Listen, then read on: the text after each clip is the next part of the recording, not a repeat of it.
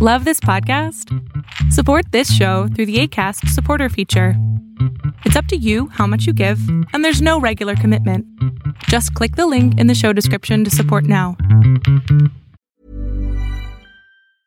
I'm Sandra, and I'm just the professional your small business was looking for. But you didn't hire me because you didn't use LinkedIn Jobs. LinkedIn has professionals you can't find anywhere else, including those who aren't actively looking for a new job, but might be open to the perfect role, like me.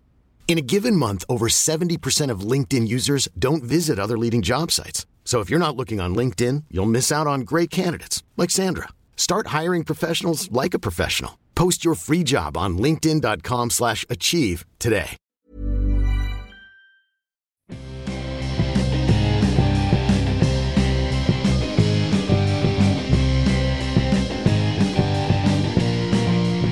Welcome to the Near and Queer to My Heart podcast. I'm your host, Amanda G. Always happy to be here, and always thankful to you, our amazing listeners who keep us going, who make this all happen, so thank y'all. This episode is one of 3 that we were fortunate enough to record in Memphis, Tennessee at the OAM Network Studios during the Memphis Comedy Festival. So big thanks to OAM and to Memphis Comedy Fest for making us sound fancy and taking care of us while we're there.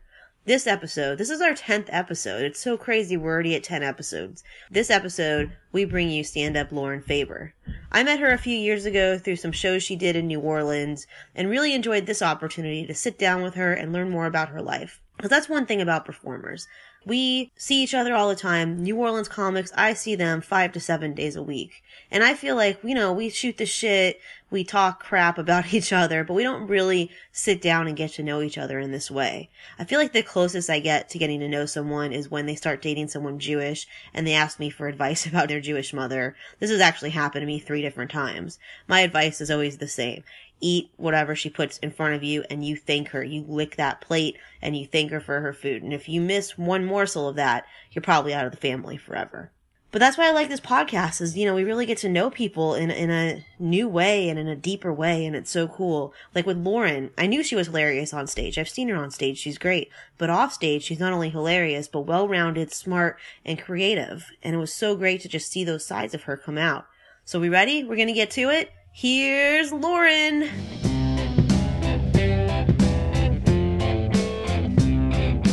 I'm here with Lauren Faber, and we are here in Memphis for the Memphis Comedy Festival. Lauren, how you doing? Awesome. Before I start on my diatribes, how are you doing? Great. I got here 4 minutes ago, and I love it. Yeah, and you just drove for, 75 hours? Yeah. And I walked up, and Anthony Hamilton was playing, and I've never heard him in public. I'm like, this place knows what's up. Yeah, no, Memphis is it's a cool spot. Seems like they have some music history here. Yeah. I was telling my girlfriend, I'm like, I got to take you to Beale Street. I don't know if we're going to have time, but you can't go to Memphis and not at least walk down. It's like going to New Orleans and not walking down Bourbon. You got to do it. I don't know what Beale Street is. Is it where Sun Studio is? It's where near Elvis there. It's near stands? there. No, Beale Street is basically like a bunch of bars and music. They actually have a New Orleans bar there that I was at one time when I was here. And I'm like, why am I here? I live in New Orleans. Be of a place. Be of your place. But the difference is, Bourbon Street's 24 hours. Beale Street, at I think it's 2 a.m. or whatever time it closes, the cops start at one point on Beale. It's about 5 or 6 blocks. And they crowd Beale control, Street, just force and you they out? just walk down and push you out. Goodness and then they wash it with water to get it ready for the next day. Wow. Just getting pushed out and watching them hose it behind you. Yeah, they got a whole system though.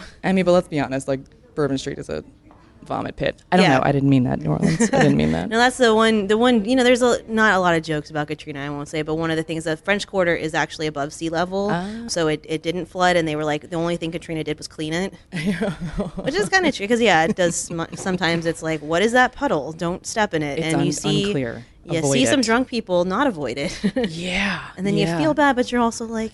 You did this to yourself. Yeah. But also I'm the one who would do it. But I would fall face first into it because I have no spatial awareness. I hope that never happens tragic. to you. It probably has and will tonight. I don't know. Yeah, but I actually met you, Lauren, I was a little over 2 years ago in New Orleans. I host the Greetings from Queer Mountain show, and you came down for a special event of that. And I just remember that show was so magical because it was the first show that I had run that it was all people I didn't know. And so I didn't know what anyone was going to talk about. And usually our shows have a theme, and the artists are people I asked to do the show, and they stick with the theme. And then because this was a special out of town one, we didn't have a theme, and I didn't know anybody. And so I was like, oh my God, how's this going to be? And everyone was amazing. Yeah.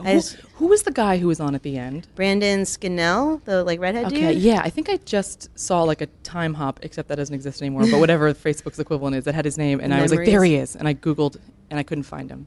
Okay. He was incredible. Yeah, I think he's an actor now, so maybe he's got an actor name or something. He doesn't want to be associated with our filth. He's going to be on some CW show or something. Like he's actually, I tell his jokes all the time. Everyone was fabulous on that show. And then I'm so excited when I saw that we're both going to be at this Memphis Comedy Festival, and I'm like, I actually know someone's name, and I actually know she's cool. Festivals are just funny friend reunions, and I love them. You do a lot of festivals? I do, more than I should. There's no money in this, or maybe it is for better people, but not me. I just keep doing them. Yeah, no, I just did one in San Francisco, and then this one, and last Sketch year. Fest?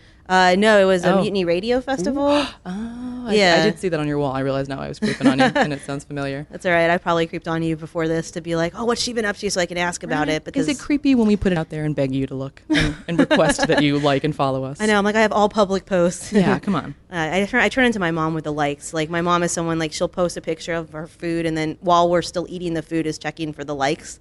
and I'm like, oh, stop doing this, Mom. And then I realize if I put a joke that I'm like, this joke's funny. And I'm checking it every 3 to 5 minutes. And you're like, it's been an hour and I only got 4 likes. Shut it down. No, I know. I'm like, delete it. Didn't Change exist. my name. Didn't exist. That's a great. My mom is terrible on Facebook because she has definitely been taken hook, line, and sinker by the Russian bots and sent me 2 I was like, memes. terrible in that she's posting too much, or terrible in that she doesn't know how to use it. And well, I blocked her and we don't speak anymore, but a lot of it was because of Facebook messages and memes. Yeah, no, she'd be like, did you hear that colleges all over the country are protesting for post-birth abortion? And I was like, you understand that that's not a thing, right? She's like, oh yeah, they want it. I was like, no one wants post-birth. That's just murder. Yeah.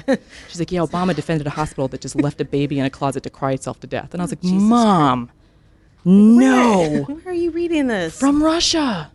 For sure. Yeah. For sure. Have you seen, the Department of Justice posted the ads and the tweets and the things that they've been putting out there. And I know that they have brainwashed and stolen my mother. But also she wasn't great to start with. But yeah. Yeah, because I was like, parents go one of two ways. Like my mom, everything that she does, she wants me to like it or I didn't see it. And then everything I do, she likes it. And then she'll call me and be like, do you see that I liked it? So there's this whole like extra, piece of it. But it's good because it helps her like know what I'm doing in life. She also learned text, which I was scared about at first, but I like it because she uses it appropriately, except the emojis, which I don't Those know. are hard. They're inscrutable. No, I think she just touches 3 of them and then moves forward. Those are faces. Yeah. Yeah, my brother and my mom's boyfriend had very similar names, so my brother got a lot of sex. Oh. And it was terrible. Wow, I was like, change the name in the phone, Mom. It was real bad. Call him something else. Anything, Just literally call him anything. Son. Oh my God. Make it show up somewhere else. It was, yeah. Yeah. But she's real Catholic, so they weren't very exciting, but they were just enough to be like, oh, God, Mom, no. You're like, God can read Come those. on. God sees reads us. text. He sees all. God created text and can read them all. On the 10th day, God created SMS. You're from one of the Carolinas, right? Yeah, I live in Durham, North Carolina. Okay, I thought it was north, but I didn't want to commit to that because if I had said south, that might have been a bad. Well, it's like, which one's the crazy one anymore? I don't know. It's hard to say. It's a wash. I mean, South Carolina has been in the news more, but has it? I mean, we had the HB2. That was pretty exciting. Yeah. For me, as somebody who reads ambiguously gendered in bathrooms, that was dicey. That was a dicey time. But I'm originally from New York and Maryland, so I've only been in North Carolina for 4 years. I don't know why I feel the need to. No, I didn't know. I was. You don't sound Southern, but not everyone does. Yeah. Born in New York? Born in New York on Long Island. When I was 9, I moved to Maryland. Okay, so you don't have a Long Island accent, because that's a strong one. I moved at a critical time, but my mother has a Brooklyn accent from where she grew up, and it comes out once in a while, like when I'm tired or cursing or yelling, or when I worked at Starbucks and people would order like a tall mocha, and I'd be like, "Ooh, that's tricky." Tall mocha. We don't know what that is. Stop yelling at a strange lady. Yeah, no, my dad's from Brooklyn, and I didn't know he had an accent until I was like 12 years old, and someone told me, and then all of a sudden, like I could just hear it, and I was like, holy shit, he says like Kanasi. That's where my mom was from. Yep. Yeah, it's funny. That's funny. Yeah, fish and water, right? Yeah. So why Maryland? What was the? That is where my father's tenements were. that he moved to take over Okay. after his various fraudulent enterprises failed. This is fun. They don't listen or talk to me. No, it's Yeah, my it'll be family's got a history too. My uncle used to buy businesses, and then when they failed, he would. My great uncle, not my uncle's like I didn't fucking do that. But my great uncle would then burn them down and collect the insurance money. Smart. Yeah, because back then it was a lot of Yeah.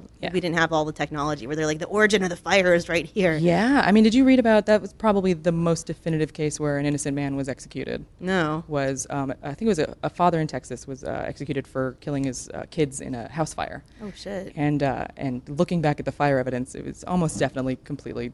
They had no idea. People just going to be like, "Here's what I feel about how fire works." And it's like, that's not though. Because they don't. Yeah, they didn't have the science. Yeah. And, So a man had that's to so sad. mourn his children whilst waiting to be killed for it. Damn. This is fun. Did I warn you that all my facts are terrible? It's like you've just been driving for a while, listening to NPR This is podcasts. someone heckled me You're at a like, no, show, this and is they were just like, me. "What is this, PBS?" And I was like, "I know, I'm sorry."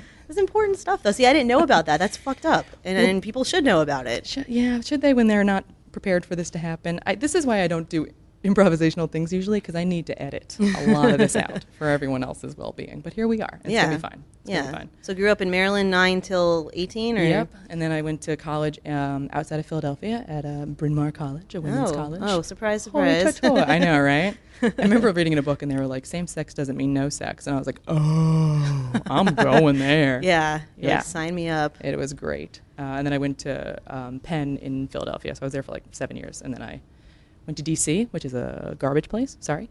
And then I got recruited to the job that I have now in North Carolina. So what did you go to school for? Undergrad was political science and economics, focusing on development in North and East Africa. And then my graduate degree is in urban planning with concentrations in public-private development and community and economic development. And what do you do now with that? Well, I'm a research manager for a development economist who does randomized control trial evaluations of development interventions centered on maternal health and microfinance and gender and transportation access in the developing world. So she's very cool. Okay. Can you break down like an example of? It's like that was a lot of words, a lot of pieces. Like an example of like we study this or we do Yeah. research on this. So her most famous one she's been doing, I think, since about 2007. We're applying for funding to go back and do a follow-up. But Bangladesh had a big problem with child marriage, and they passed a law prohibiting it, but it was still kind of going on. So they set up like a 5-arm experiment where they had an empowerment training that Save the Children Bangladesh was doing for young girls. So they gave some people that, they gave some people that, and a financial training, and then they gave some people that financial training and cooking oil, $37 worth a year, which is what they have estimated is the marginal increase in dowry when you delay a girl's marriage by a year. Oh, wow. And then some people they just gave the cooking oil, and some people they gave nothing. And pretty much only the people who got the cooking oil actually delayed marriage. Oh, wow. So even with all the information, it didn't. Yeah. So we talk about empowerment a lot, but sometimes it really is just kind of dollars and cents, and the family has to make that choice for their kids. And almost all these parents really want their daughters to go to school, but it's just not something they can do financially. But now we have a group of girls where we have exogenously changed their marriage age, because we know that people have different outcomes when they marry later, their kids are healthier, all these things, but we don't know if there are reasons why their kids are healthier that are also why they got married later. So now we can look and see, having just changed that, how does that play out over their whole life? Well, that's interesting. I didn't realize, too, child marriage is apparently a huge problem in America. Yep. Which I'm happy a lot of stuff is coming out about that, and some people are actually trying to change their laws. Yeah, I feel like the headlines about the Kentucky thing have been a little bit unfair, because the argument that I saw was the law was changing about who gets to decide whether a 16 or 17-year-old gets married. And up until now, it's been parents, and they want it to be judges. Oh. But they give an example of a girl who had gotten married at 13, but a judge made that choice, and judges would still be in charge of that. Yeah, I read a story about a girl in Florida, and she was 10, and was assaulted and got knocked up, and was from a pastor, bishop, and so the mom was like, "Oh, just marry him." He was, I think, 19 or 20. Oh. And the first judge, they went to a judge. The judge said no, and they just went to another judge. Found judge shopping. Yeah, That's they went neat. judge shopping, and They didn't write that down? They didn't stamp that? No. This was, maybe 20, 30 years ago, but I was just like, okay, so that might not be a solution, but at least there's conversations happening around that. Yeah. I understand parents wanting to not have the state in between them and their children. Yeah. But also, we cannot assume that parents have the best interest of their children at heart in all cases. Yeah. For instance, that one. Yeah, no, and that I'm not going to get into that story because we're here to have a podcast and talk about your life. Yeah, but, sorry. If you So do when look I it up, was- it's yeah. pretty fucking bad. It's rough. Yeah. The world is terrible. Do you talk about your job in comedy? Can you do that in stand? I work at a nonprofit. I help low-income people who are being evicted and being otherwise screwed over Have you by. read that book, Evicted? No, I haven't. It's a nightmare. But yeah, that's Yeah. wonderful. I did a BYO stories when that came out about eviction, and I felt like a shitbag doing it because they're like, oh, you advocate for people, but I'm like, these aren't my stories, and I don't have a story that I feel is fair to share, and it was just I was very torn about that. Yeah, it's strange when you're like, you can speak for people, and I'm like, also they can speak probably. Yeah, they I'm can like, just I do would that. prefer if they would do that themselves. But I was also like, but this is good. You're getting information out to people that need the information. There's always the Right. up and down. Yeah, am I gonna just shut down this thing that would Yeah. be informative if I'm not the ideal messenger? Yeah, what do you do? Enemy? What is? Don't let the perfect be the enemy of the good. Or take it to the comedy stage. I don't know. Well, it's people don't. I've gotten a lot of feedback where people are like, that sounds like a one-woman show. So please stop retelling Genesis chapter 19. Everyone's weirded out, and I'm like, that's really fair. Yeah, That's very fair. Like, I appreciate the honest feedback. Thank you. I talk about it a little bit. I've struggled with it because I think rightfully so. People are like, I don't really want to hear you, white lady, tell me about poverty in Africa. And I'm like, yeah. Valid. But usually I talk about just how stupid I am and how dumb I was when I was a sex ed teacher in rural Tanzania. Oh wow, Went real bad. when was that? That was the summer of 2005. I had just like gotten some money from my college. They just gave it to me. And they're like, you should probably go help people. And I was like, I don't know how to do anything. And they were like, don't worry. Yeah. So I Googled summer in Africa and just showed up to teach sex ed. And as you can see, I clearly don't know how to operate a condom. And that is pretty central. It was real bad. It was There's a lot of mixed messages getting out there. Ooh, those kids they had some great questions too. You're like, that's a great question. Were you one of those? Yeah. That's a great question. Wow. Well, one of them was like, if a mosquito bites somebody with AIDS and immediately bites me, will I get HIV? And I was like, oh my God, I don't know. And there was a translator in the room who taught this class over and over again. And there were times when I'd just give like a 2-word answer and he would talk for 5 minutes. And I was like, perfect. Yeah. Why don't you just take it away, bud? But yeah, he was like, do you want to explain how HIV and mosquitoes work? And I was like, that would be fantastic. I'm going to go have a nap. Yeah, and then also translate it back to me. Yeah, I'm not sure how concerned I should be.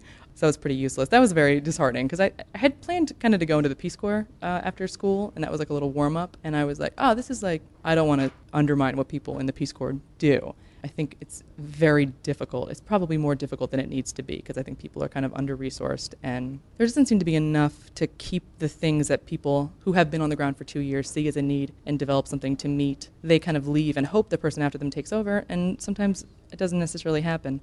So maybe not the Peace Corps, but I think what I was doing definitely was like, just like poverty tourism was like, hey, come help. You're not actually qualified to help, but we'll let you pretend because you paid us money. And it was sad. And I was reading a book by William Easterly just about how useless development professionals are. Oh. And this guy saw me reading it and he was like, oh, like, what should we do about our country? And I was like, just don't ask people who look like me. Don't listen to anything we have to say. We're not helpful. We're not here. We don't know what's going on. We don't know how to fix it. We have very stupid solutions that would work where we're from, and we don't know what we're doing. At least you're saying that because a lot of people are like, I know what everyone else should do. I read a study, Yeah. and it's going to be this. I skimmed through a listicle on And I was BuzzFeed. told. Yeah, there was. I wish I could find. I can't remember the article, but there was something essentially where it might have been the Canadian Development Agency went into a place and they were like, "You guys need more protein. We're going to set up cattle. We're going to make this happen for you. Dairy. We're going to." And there was a whole thing about grazing rights because it just wasn't something that was part of their culture and their legal history, and it was kind of catastrophic. And then come to find out, the whole island was lactose intolerant. Oh, fantastic. That was a real bad Not helpful at all. Terrible idea. Yeah. Terrible idea. Good intentions. Yes. Terrible idea. Yeah, we don't ask people enough. People generally know what they need. And they'll tell you. They'll say cooking oil. Yeah. And Or there's $37 or... Yeah, there's a group. I wish I could remember what their name is. But they're like, we will give, it used to be 10, it might be $100,000 now. But like, we will give you $100,000 if you can prove anything that is more effective than just giving people money. And that has not really happened yet.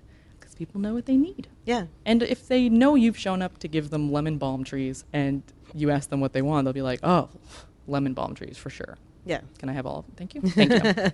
Yeah. It seems efficient. It's a problem. Yeah. It's a problem. So what got you into comedy? Seems like a different path, because I know for me, like, I like the break of, like, I do a lot of serious shit all day, and sometimes my day fucking sucks because there's no justice sometimes in the system, and it's just this, you're around this system that you're kind of putting a Band-Aid on temporarily, but you can't fix it, and you're just in it and you see it, and then it's like, then I go to a comedy show and I have this reverse, kind of thing, and I need that. That's like one of the outlets I have, besides drinking, unfortunately, which is less great. But it makes me feel real good. Right, and so fast, fast. Yeah, and just so happy. I'm a smiley, bubbly drunk. Yeah, and you know what? Tomorrow me is going to be sad, and that's on them. They need to manage their neurotransmitters. It's all going to be there tomorrow, right? Yeah, no, it's tough. I was going through papers, and I found that in first grade, I wrote down that when I grew up, I wanted to be a stand-up comedian. Damn. Which begs the question, like, why was I alone watching comedy in a basement? Who gave me access to HBO? That was probably unwise for a child. I would do Ellen's sets, like, outside of the classroom, and they didn't work. And I don't 100% blame Ellen. That might have been a little bit me. But yeah, that was what I always wanted to do. But I think I generally wasn't encouraged to dream too much. I wanted at one point to be either a geologist or an Egyptologist. And my mother was like, what are you going to do? Just dig in the dirt and never find anything? And I was like, oh. Oh my God, is this like a lesbian thing? I wanted to be a paleontologist, but I would tell everyone I wanted to be an archaeologist because I didn't know the fucking difference. Right. But I had this little outfit, and it was like these little canvas shorts, and I had a little compass that fit on I had a belt, and it fit on my belt buckle, and I thought I was so fucking cool. And I had a shirt that had like the pyramids on it, and it was a polo. I loved it. My mom loved it because I'd be interested in the Natural History Museum and the La Brea tar pits, and like all that stuff was so. And she's like, my kid wants to learn shit. This is great, and also like wants a career. This is great, but can we want to swap moms? Want to well, then I actually watched a documentary of a dig, and it's just like a paintbrush essentially, and it's like hours and hours, and I couldn't even watch the whole thing, and I was like, that's not what I had in mind. Yeah, I understand now that they do dig in places where they have good reason to believe things will be, and they do some sonar or something ground penetrating, I don't know what, and find things, but yeah, it's very. The thing is, I think any job is extremely tiny steps, and I am very impatient for all of those things to happen. Yeah. Because in my job, it's like, oh, so we're going to do this thing for 10 years. We may have a conclusion. That conclusion may reach people, and it may change things. And I'm like, I need like quick feedback, like a laugh right now after I say something. So that's what you get from comedy. Yeah. So I think So comedy's the quick payoff. I guess, but often it's not. It's like sometimes it puts you in a. Yeah, it's real feast or famine. Yeah, I watched comedy kind of obsessively through like 3rd, 4th grade, and then I think I came to know that it wasn't going to happen for me, and I think it became too painful almost to watch comedy, so I stopped. Like I haven't watched comedy in like Why'd you decide, or why was that realization happening? I think I understood how unlikely it was. I think as a kid, you don't understand that there are artists who are just doing it every day and getting there. And if you put in the work for long enough and you're not awful as an artist or to people, you'll get places. Like Chris Rock talked about, like you shouldn't do comedy unless you'd be happy doing comedy on a teacher's salary. Yeah. And there are people who can do that. They're not all Ellen. And I knew I wouldn't be Ellen, so I was like, all right, well, I guess I have to do something reasonable, like be a lawyer or a forensic pathologist. That was a thing for a while. I became I think my dad was like a little bit of an entrepreneur in a horrifyingly risky way. So the idea of just like going out on your own and taking a chance did not appeal to me. Okay, he's like a Shark Tanker or before Shark Tank? But like, yeah. We'll say that. Yeah, his business at one point was legal credit repair, where you just write to the credit agencies enough times, and eventually they'll fail to verify something within 30 days, and then it's off your credit report. And you just do that for years, and then your credit report's clear. Yeah, but people need that. Yeah, I feel like if it's got legal in the title, it might not be, you know? Yeah, well, there's sometimes issues with that. Yeah, he's just somebody who didn't want to have a boss, and there's trade-offs, but also rewards to that, and I very much need constant external motivation, or I will not get out of bed. So I needed somebody to be like, you did a great job, Lauren. Thank you so much for showing up to work today. Yeah, no, and with comedy too, it's like you have a show, so you have to prepare. You have to prepare for that show. Yeah, it's the only time. There are people I know who get up every day and write. They spend hours. They're disciplined. Yeah. And I'm just like, ugh.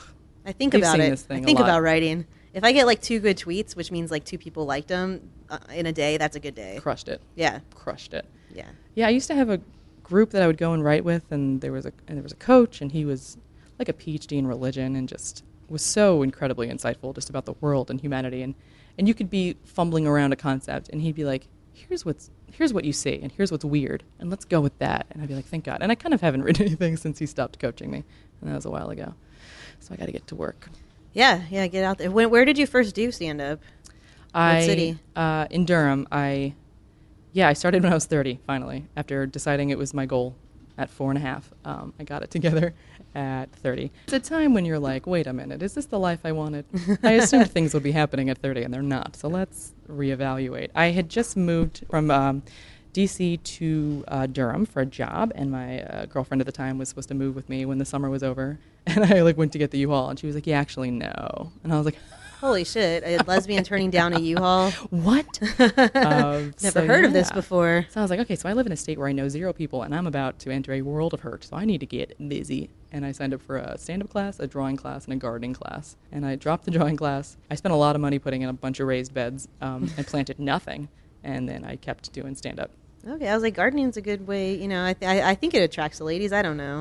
a lot of lesbians garden that I found. Look and at I'm all like, my vegetables, yeah. I know. I'm like, I don't care how much mint you can grow. I'm sorry. Apparently there are microbes in the soil that are supposed to make you happy. I believe we're supposed to be touching the ground. People say it, and I'm like, all right, that feels true. I'll just believe you. I was like, wait a minute, I gotta go out there and weed all the time? It's hot. That's a lot of everyday tiny things that I don't do those. I'll do a massive gesture, and then I'll take a nap for a few days. So gardening is not for me. I used to have this house with this like really big yard, and my friend who's a lesbian was like, "Oh my God, you could do this and this," and I was like, "If you want to come to my house and do whatever, I'm telling you right now, I'm not going to maintain it. So when you drive by the house and it's all dead, that's on you. Yeah, you did this to those plants. It's like unless it naturally rains and just takes care of itself, it's not happening." Yeah, the one thing I did plant was I went and I got some hairy vetch seeds, which is a great cover crop in the off season, and I think it fixes nitrogen. So when you're ready to plant a few days or weeks before, you'll just turn it over and put it under, and it'll decompose and make your soil better.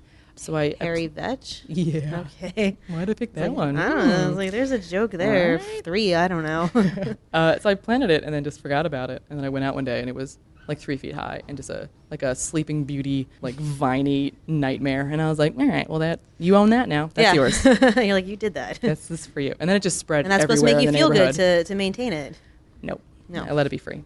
I said, there's like a beautiful photo shoot happening behind us. Oh. I'm deeply distracted. Wow, yeah, we're in like a shopping mall right now. I think it's a shopping mall, it's an indoor shopping mall, and there's windows all around us, which is really cool. We'll probably put some pictures up and show it. But yeah, it used to be Macy's, I hear. Oh, really? Yeah, so there was this massive behemoth of a building that was then vacated and left to be like a black hole for development. And someone did a wonderful adaptive reuse that I would like to read about because it seems like a great space. No, it's a really cool space. Yeah, we'll throw some pictures up on the Sorry, everyone, Facebook page. Yeah, I'm always bad at that where I'm like, I could see you right now and the shirt you're wearing. And Crazy. I'm like, wait a minute. Like, hold on. This is not the right conversation to be having. Do you remember your first set? Yes. Yeah, I remember the first.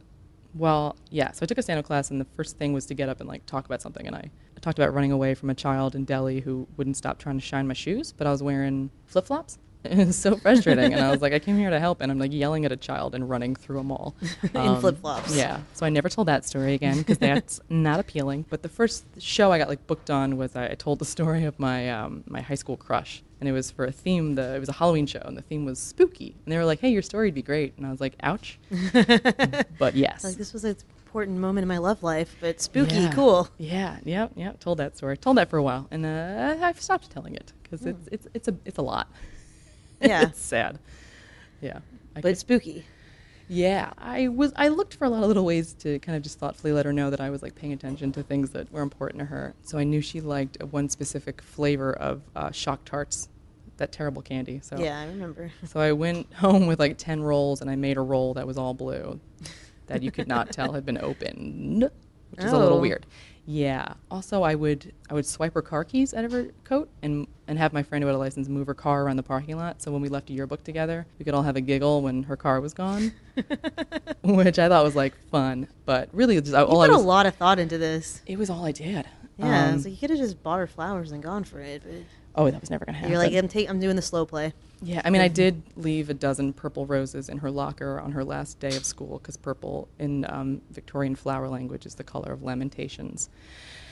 So I did that. You thought those through. Yeah, it was like all I was telling her was that like nothing in Yeah. her life was safe for me. There was nowhere she could hide. And you like different color, every color of the rainbow. You got something for her. Yeah. You got the purple flowers. You got the blue shock tarts. I don't know what color her car was, but Black. Yep, another color. It was a Volkswagen Passat, you ever- license plate DTR 911.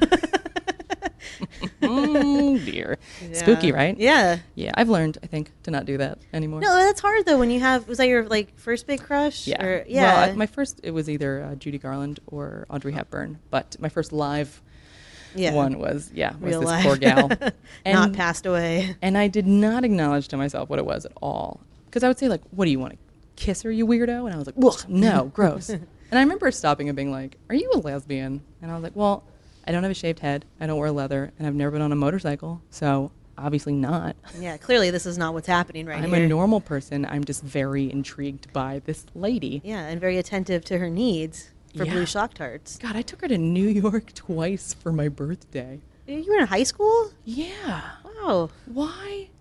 How? I really need to talk to her. Like, Yeah. why did she go? Are you at least Facebook friends with her now? Do you still talk to her? We are Facebook friends. We don't talk. When I first friended her, I sent her a message, and I was like, I'm sorry, it was Remember kind of me?" weird. Remember, I was kind of in love with you. And she sort of just didn't acknowledge it.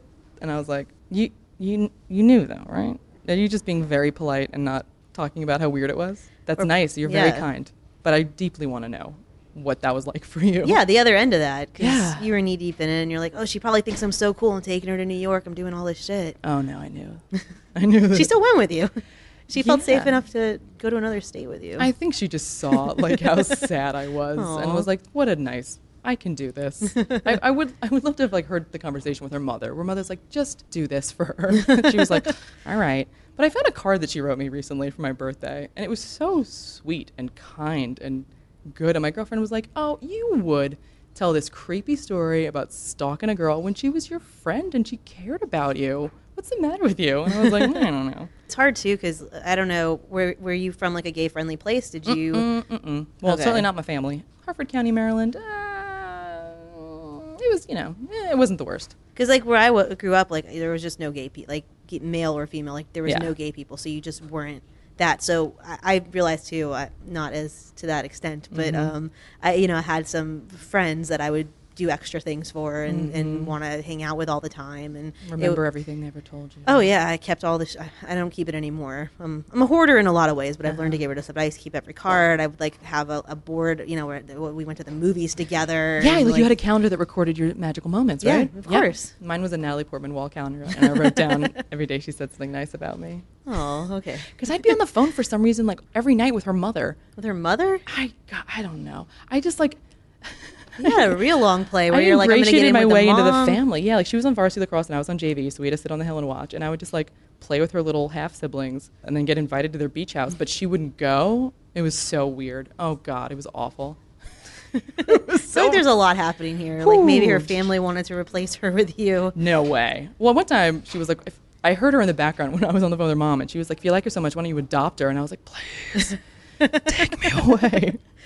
I think people have just seen me as this just like raw, open wound of need and like just a font of devotion for anyone who will be kind to me. And they're like, come here. You're great. You're going to be fine. And I'm like, I know. Why are you saying that? And they're like, because you don't. And I'm like, okay. They're like, we know you need to hear this right now. Yeah. So when did you come out? Like, and I know it's a loaded question, so I always preface this. I'm sure people on the podcast are like sick of it, but like, there's a lot of different coming outs. There's the like to yourself, and then there's actually coming out and actually telling someone, hey, I like you as more than a friend, and then on stage. It sounds like on stage from Jump you were already out. There was no denying it, Yeah. if you've seen my haircut. Yeah, well, so coming out to me, I had a best friend throughout all of high school, and it was just the two of us, CJ and I. And senior year, people were like, oh, you guys should be cutest couple. And I, like, laughed about it. And he was like, why are you laughing? And I was like, because. And he was like, well, we should go out. And I was like, I don't want to do that. And I was like, I just really don't want to risk our friendship with, Yeah. something like that that's, hot 1 minute and over, and then we'll hate each other. And he was like, it wouldn't. I was like, eh. And then I think it was in that conversation I was like, oh, also I've been kissing my best friend for like a month. And that probably is something that I can't do and date someone else. You're like, wait a minute. There's this other thing over here. And he was like, I can't believe you throw away our friendship on some fling. And I was like, how dare you? And we didn't talk for a while, and he like went a little crazy. And then we met up again in the Barnes & Noble parking lot, which is where you went to hang out. Of course. In Bel Air, Maryland, because there was nothing else. And he was like, are you still doing that? And I was like, yeah. And he was like, well, I'm gay. And I was like, oh. And it was just this like click, click, click, click, click, click, click. Yeah. And I was like, right. Because I told my mom I wanted to be a boy when I grew up. And that got me in a mistake, and I was supposed to be a man. And that time my stomach flipped during Lolita, and Kate Winslet, and Natalie Portman, and Judy Garland, and Liz. Yeah. Oh, And me all too. the flashes just coming right. Me too. Right through your head. So I had this magic moment where the moment I found out I was gay, my best friend also was. So that was exceptionally wonderful. So it took him coming out to you for you to actually take a look at yourself and be like, yeah, because This I had makes moments sense. where I was like, you are gay. And I was like, nuh-uh. And I was like, whew, dealt with that. But yeah, that it was going to be close okay. one. Yeah. Good thing I don't have a motorcycle. But coming out, it was the day of my high school graduation party. That happened senior year, and then this was like probably 6 months later. Yeah, it was a Sunday. I was at church, and we ran into my aunt, and she's a loose cannon. And she just kind of stopped my mom, and she was like, that Ellen, I let her do anything to me. And my mother was like, ugh. And then my aunt turned to me, and she's like, what about you? And I thought this was like going to be a real like, don't worry, Mom, it's cool. But what I started to say was like, she's kind of too masculine for me. And then I realized that was the wrong. Then I was like, ugh. And I like fell off the sidewalk. And my aunt was like, interesting. And I was like, please don't do this. So after my party, when everyone had kind of gone home, I talked to my two aunts about being sad and just lots of things and figuring this out. And they were like, oh my God, that's why you don't get along with your mom. Because you think she's not going to accept you. So you've made her into this monster in your head. And if you would just tell her this, you guys could be so close. And I was like, I don't think you understand at all. So they were like, they just took her upstairs and they're like, we're going to tell her if you don't. And I was like, please don't. damn, please they don't just do moved this. right along. That's Yeah. not a slow play. No. So I sat next to my mom on the bed and I was like, remember when I was 8 and I said I was supposed to be a boy? And she was like, what are you, a man? And I was like, no, I'm gay. And she threw the pillow at my face, said that was disgusting, and ran out of the room. And my aunts were like, what? And I was like, I could have told you. So they like calmed her down, and I went to my dad, and I was like, P.S. I'm gay. And he was like, I figured. I'm kind of relieved that you won't date a guy on a motorcycle. And I was Yeah. like, what's with the motorcycles? That's how my dad was. He's like, this saves me a lot of dad things I had to do. Yeah. Check those off the Yeah. off the list. He was just like, well, how do you know you wouldn't enjoy being with a man since you never tried it? And I was like, how do you know? And he was like, all right, have a good life. Yeah, have a he's good like, one. well, this is the end of this conversation. Yeah, We're not okay. going there, and we're Mhm. not going there, and I that's hear okay. your point, and we're not going to discuss it. Yeah. Is your mom religious? Your parents religious? My dad is not at all. My mom is super religious. Catholic? Yep. So there have been times when she's like, do you think I don't want to accept you? I just can't, because then my soul goes to hell, and so does yours, and I can't have that. And I was like, we can talk about the Bible, because I don't think that's what it And says. the Catholic Church. Has its own issues. But I've never felt it was fair to impugn the faith based on the failings of human beings. I think we can talk about the failings of the structure that protects people, about the elevation of priests, that they're able to have this much power over people, because that never does anything but make you evil. So yeah, it's bad news.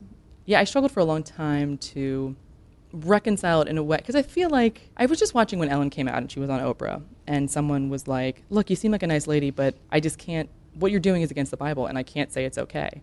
And Oprah's comeback was like, lots of people sin, so leave her alone. And I was like, all right, yes. But I also don't feel like that addressed that issue, which I think we need to address. Yeah. I truly deeply don't think there's anything wrong, inherently wrong about it.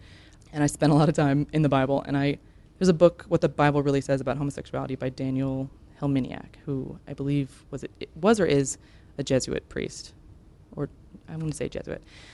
And it's not the case. John Boswell wrote a whole history of it, and we sort of didn't condemn it until like 1200. We feel that it has always been true, and we've always known it was wrong, and now like modernity is taking apart everything that holds society together, and it's like, no, we just invented that, and it's wrong. You can look at the Bible, and I'm not a big Bible person, but you can look at it. I feel like most things in there you can find the actual like opposite in another section of the Bible, you know? Like there is, like, you shouldn't lay with, a man shall not lay with a man as with a woman, which is in Leviticus, which is the holy laws that are specific to the covenant with Israel, which, as anyone who's Christian who is not kosher knows, we do not stick with those rules anymore. And they served a very specific historical purpose for a isolated tribe in the desert. And we talk about abominations, and they're like, it's an abomination. And it's like, well, so were other things. So Yeah. it was like wearing mixed cloth. And people will say, well, obviously there's a difference. And I'm like, well, obviously you see a difference, but you don't get to pick and choose. It's a ritual. That's what it always comes down to. It's the picking and the choosing, and then the interpretation in whatever favor or whatever light you need it to. And even the language, as you would with a woman, could mean what sex is, and it could also mean, what is your nature. Because there was no concept of a homosexual then. There was like, your job is to procreate and pass on your herds and your land. Because you died at like 25. Like, you didn't have a lot of fucking time to. Well, actually, it was a lot of infant out. mortality. But people did live a long time. But a lot of people died young. So when you average that out, this is boring. But yeah, there's a lot about nature. And it's like, what is nature? Is it what occurs in nature? Because almost every species we've seen gay in. Is it what God intended? And it's like, how do you know? Or is it what one's nature is? And if your nature is to lie with a man, then you're not lying with a man as you would with a woman, you're lying with a man. But even Sodom and Gomorrah, like, that's the big one. Because not only is that saying homosexuality is bad, it's saying that if homosexuality is happening in your city, all of you will be firebombed. And your neighbor. Yeah. So this whole, like, well, the reason troops are dying or the reason there's like an earthquake is because of queers in New York. Yeah, when Katrina happened, they were like, well, New Orleans is like the devils in New Orleans. Like, out of all of Louisiana, like, that's where Satan is, and that's where all this blasphemy is happening, and that's what happens to them. And it's then some shit happens. There's a flood in Baton Rouge, and they're all conservative there, and then it's and then they don't have the same thing to say about that. And we're not like, look at look at what you're doing there. It's just it gets so fucked up. But do you have siblings? I have a younger brother. Yes. Okay, and he's cool? He's a god. He's the most wonderful human being I know. He came around. He was a teenage boy and said some stuff early on that he didn't think about. And I was like, oh no, I don't want to tell you I'm gay now because you're going to remember that you just said that. But he's an angel. He's perfect. I love him. Yeah, and I know when I was a kid, I definitely repeated things that other people told me without really understanding what the fuck they were. I said stuff. Yeah. Oh, I still, yeah. We used to, oh, you're gay. That's so gay. And it wasn't a nice thing. I miss it. Because I held on to it longer than I should have. Because I was like, no, I literally mean that movie has sex with movies of the same sex. That's what I'm saying. That's what I meant. Wouldn't let it go. I missed it. So you've been traveling around doing comedy a lot? Yeah. Doing some fests. Where have I been? I haven't done any in a bit. This is fun that I can't recall them at all. Yeah. I've, New York, New Orleans, Washington, Portland, Knoxville, now Memphis, Baltimore. Who cares? Yes. Yeah, that's awesome. Is your goal to be a stand-up comedian, like to have a special like Ellen on HBO, to have a show like Ellen, to do something not Ellen? Yeah. Write, to... If someone was like, do you want to be the next Ellen? I would say, absolutely. Here's my soul and like both of my feet. I'm not using them. I was like, I don't know why you're offering your feet. Just whatever. Just your soul should be sufficient. I don't know. I got a subpar soul, let's be honest. I would love that. I don't know that I am in a position or prepared to do the things that would be necessary. All the like noon shows at a college that no one knows are happening, or just living on the road and doing terrible things. Because my partner has a little girl, and I'm in the fall starting a master's in clinical mental health counseling. So I don't know that particular thing is my end goal. I don't necessarily want to be in a writer's room. I think that I want to do a little more PBS-y, TED Talky kind of stuff. I was conservative for a very strangely long amount of time. Oh, really? Like, I was a gay Catholic Republican till the end of... I made it through almost all of 4 years at a women's college, still as a Republican. How was that? Interesting. Were you like active, like in groups and protesting and doing all that shit, or were you just like in your room on the internet reading this shit and anonymously commenting? I wasn't active in that way, but I would kind of argue gently with my friends. Because I think I'd grown up in an area where it was kind of democratic, but sort of unquestioningly. Because I think what we're seeing, especially now, is that people don't have to defend their beliefs too often to people who disagree with them. We don't really have those conversations, and when we do, they're just like, no, we just block screaming. Everyone from Facebook. Yeah, so I think there are people who have the right idea but can't back it up, and I think that's problematic, because then people feel like they pwned a liberal, and it's like, no, you didn't. This is not... So my general feeling was like, I felt that I, in my heart wanted everyone to be doing well, but I thought that a lot of things were not helpful, like welfare holds people back and blah, blah, blah. And I don't believe... Well, there are problems with the system, but I think they're greatly overblown. And that the facts... I thought it was facts versus heart, and I think there's a lot of people who think that. But I don't think that the facts align with most of what the current Republican Party wants to do. even John McCain's Republican Party. I loved him very much, but I was obsessed with Barack Obama. So I think that I may have an ability, I think my comparative advantage might be communicating across this divide that is so cavernous right now. Because you understand both sides of it. Yeah. So you were out and gay, but also conservative and still Catholic. considering yourself Catholic. I kind of wanted to be a nun until like 27, which is weird. So I found a way to exist in that space and hold those things in my head. I don't think that's as weird as you think. Yeah. Cameron Esposito talked about like how she planned to go be a nun because it was like that's just what I would do because I'm not interested in men and I don't. And I can't get married. That's Yeah. not an option for me. I can't have a relationship. So why not like have a uniform give and up not on- have yeah. to make money and just help people Yeah. and be a joyful, meditative person. Yeah, and people are happy to see you and you're doing good and there's a lot of benefits to that. But then at the same time you're like kind of crushing a part of yourself. Yeah. I knew I could do poverty. I thought I could do chastity. Obedience was going to be a huge issue for me.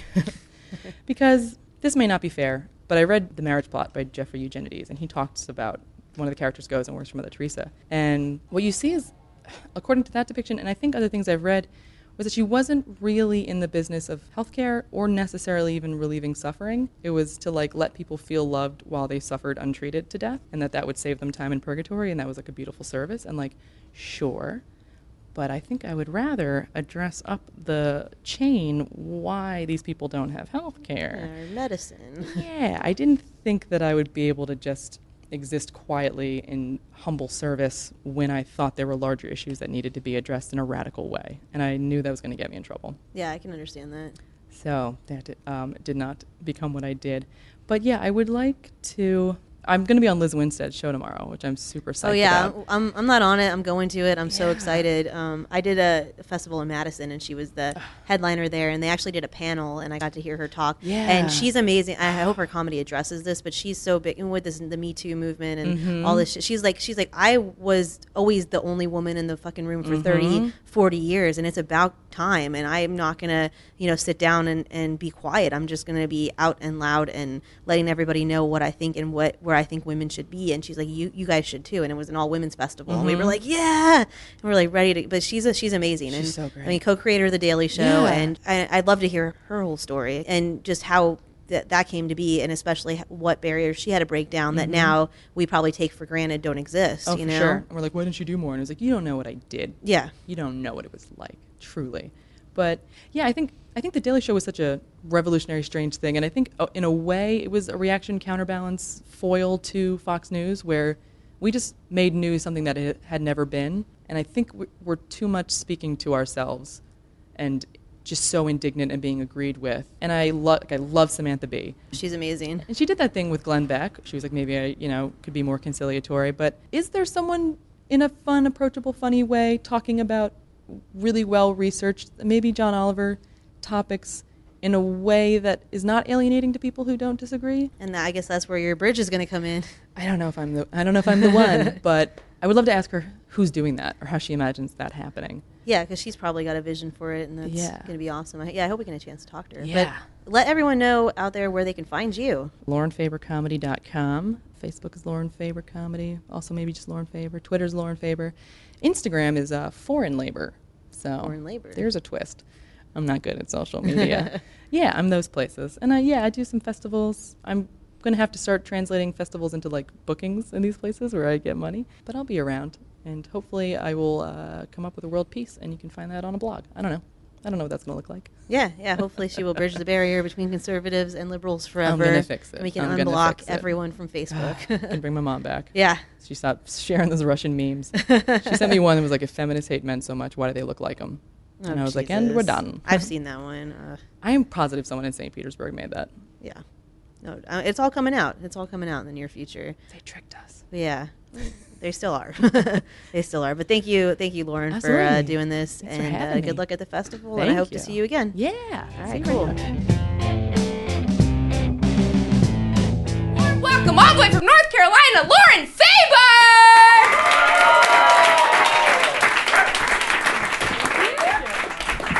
All right. What's up, Portland? Definitely an upgrade for me. Let's get down to it. Apparently this is ambiguous, so let me just tell you, I date women. Obviously. I also identify as a woman, which I realize is less obvious than the last thing I said. I get called sir all the time, and that's fine. The other person usually just gets like really embarrassed, and I feel bad. I'm like, no, it's not your fault. Like, I did this on purpose. This is what I asked for at the barber. It's fine. The only time I don't love being mistaken for a man is in a women's restroom in the state of North Carolina. I don't know if you guys following that. That got a little dicey for a while there. I was in a bathroom once, and I was holding the stall door shut for my friend because like the lock was broken, and this girl walked in and saw me and was like, oh, what? No. And she was like, oh, are you supervising? And I was like, what? Like, you could hear the gears grinding in her head, like, men aren't supposed to be in here.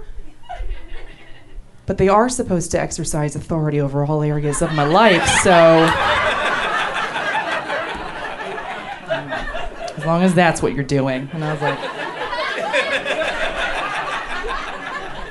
don't you worry your pretty little head there. Because I'm super good at confrontation, real good at that. Have you guys heard of like fight or flight, right? The idea that we've evolved over millions of years to be able to make a split-second choice, whether to attack a threat or run away from it. Cool.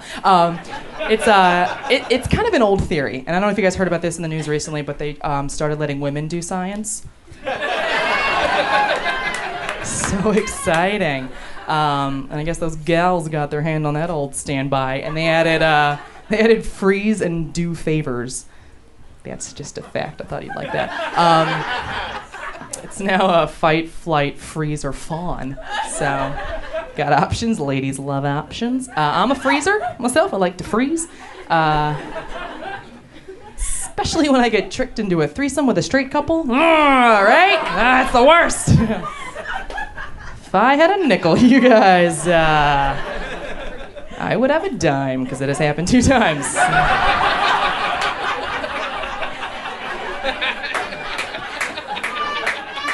So far.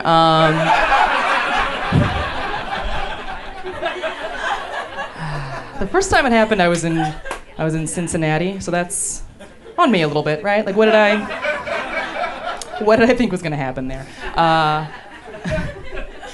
I was there for school. I wasn't really connecting with folks there. I was a little bit lonely, but I was making an effort. So I was out at a bar. I was talking to a gal. She was pretty cute in a very tattooed and pierced kind of way, which is fine, Portland. It's just not really my thing, because despite being a huge lesbian, I have all the pearl-clutching sensibilities of a 1950s housewife, and I wasn't sure if I approved of that. Very concerned with other people being ladylike, apparently.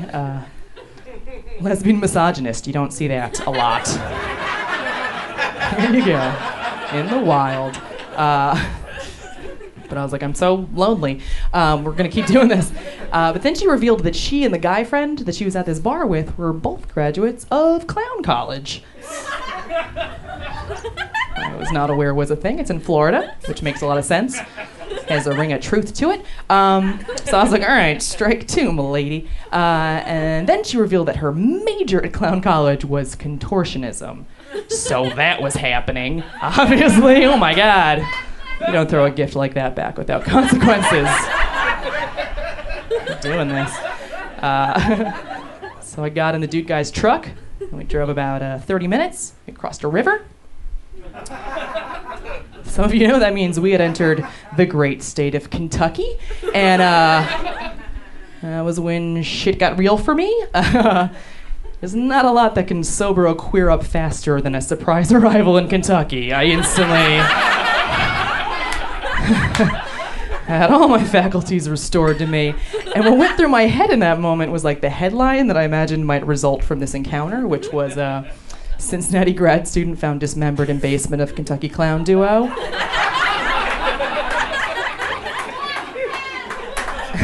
And like, honestly, I was more embarrassed than I was afraid. I was like, they can murder me all they want, but they better dismember me real good, because No one can know I went out like this. Just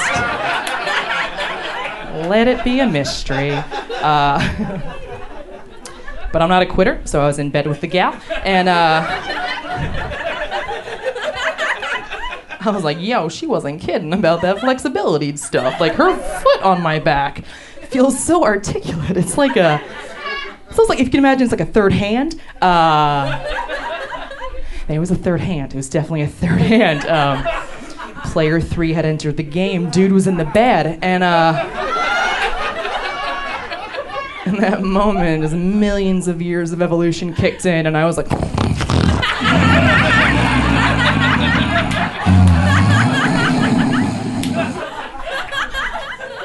pretended to fall asleep, and I committed to the bit, and that's why it worked, you know? Yeah, threesome averted. That's a tip you guys can use if you're ever in that situation. I should tell you, it works about half the time. In my personal experience, it happened again just a few months ago.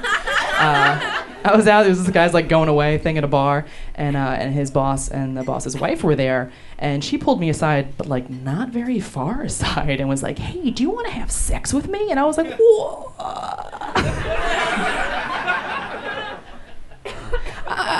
His husband's right there. And she's like, no, it's like, you know, it's super cool. Like, it would just be the two of us. He's into it. And I was like, just the two of us. Ma'am, this is not my first time to the circus, okay? I've seen this one, and I don't care much for it. But then she reached up and in this very, like, tenderly maternal way kind of, like, fixed my hair, and I was like, shit, okay.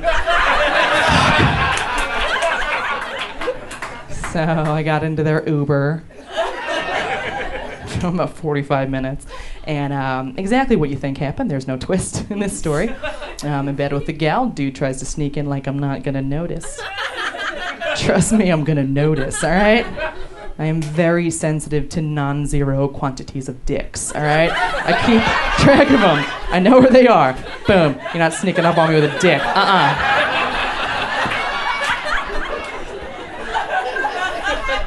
You don't keep a gold star 32 years with a sloppy dick count, all right? I'm on top of it. So I was like, I know what to do in this situation, and I just...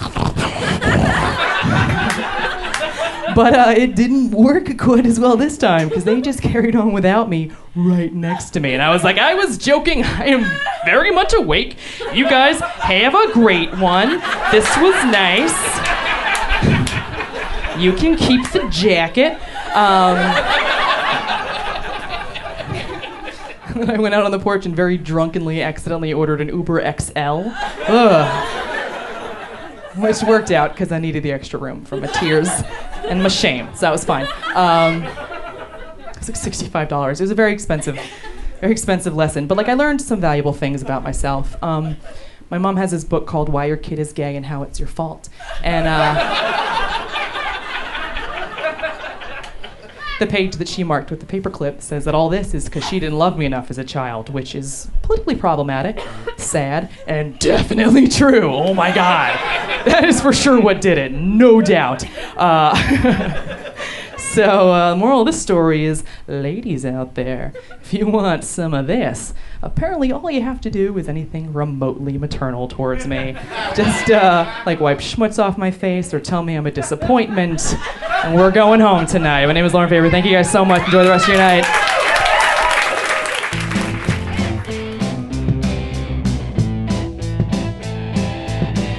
Thank you so much for tuning in, everyone, and thank you to our sponsor, Think Outside the Bubble Bubblegum. Does everyone in your life come from the same background with the same political views? Do you find yourself just agreeing with everyone? Are you looking to break through this bubble and find some originality? Well, have we got the product for you? Think Outside the Bubble Bubblegum. After 5 chews, you will be able to think outside the bubble. You will gain originality and impress your friends with new viewpoints and thoughts. Each individually wrapped piece of gum includes a New Yorker cartoon that you will understand after just 8 chews of our gum. Think Outside the Bubble Bubblegum. And thank you to our guest Lauren Faber for sharing her world with you. Special thanks as always to Jessa Fallon and Ryan Golub for your help editing and producing the show. Thank you to our friends and supporters out there. You can catch Gradients from Queer Mountain live in New Orleans, Austin, and New York City. Check out our Facebook page for more information. Thank you!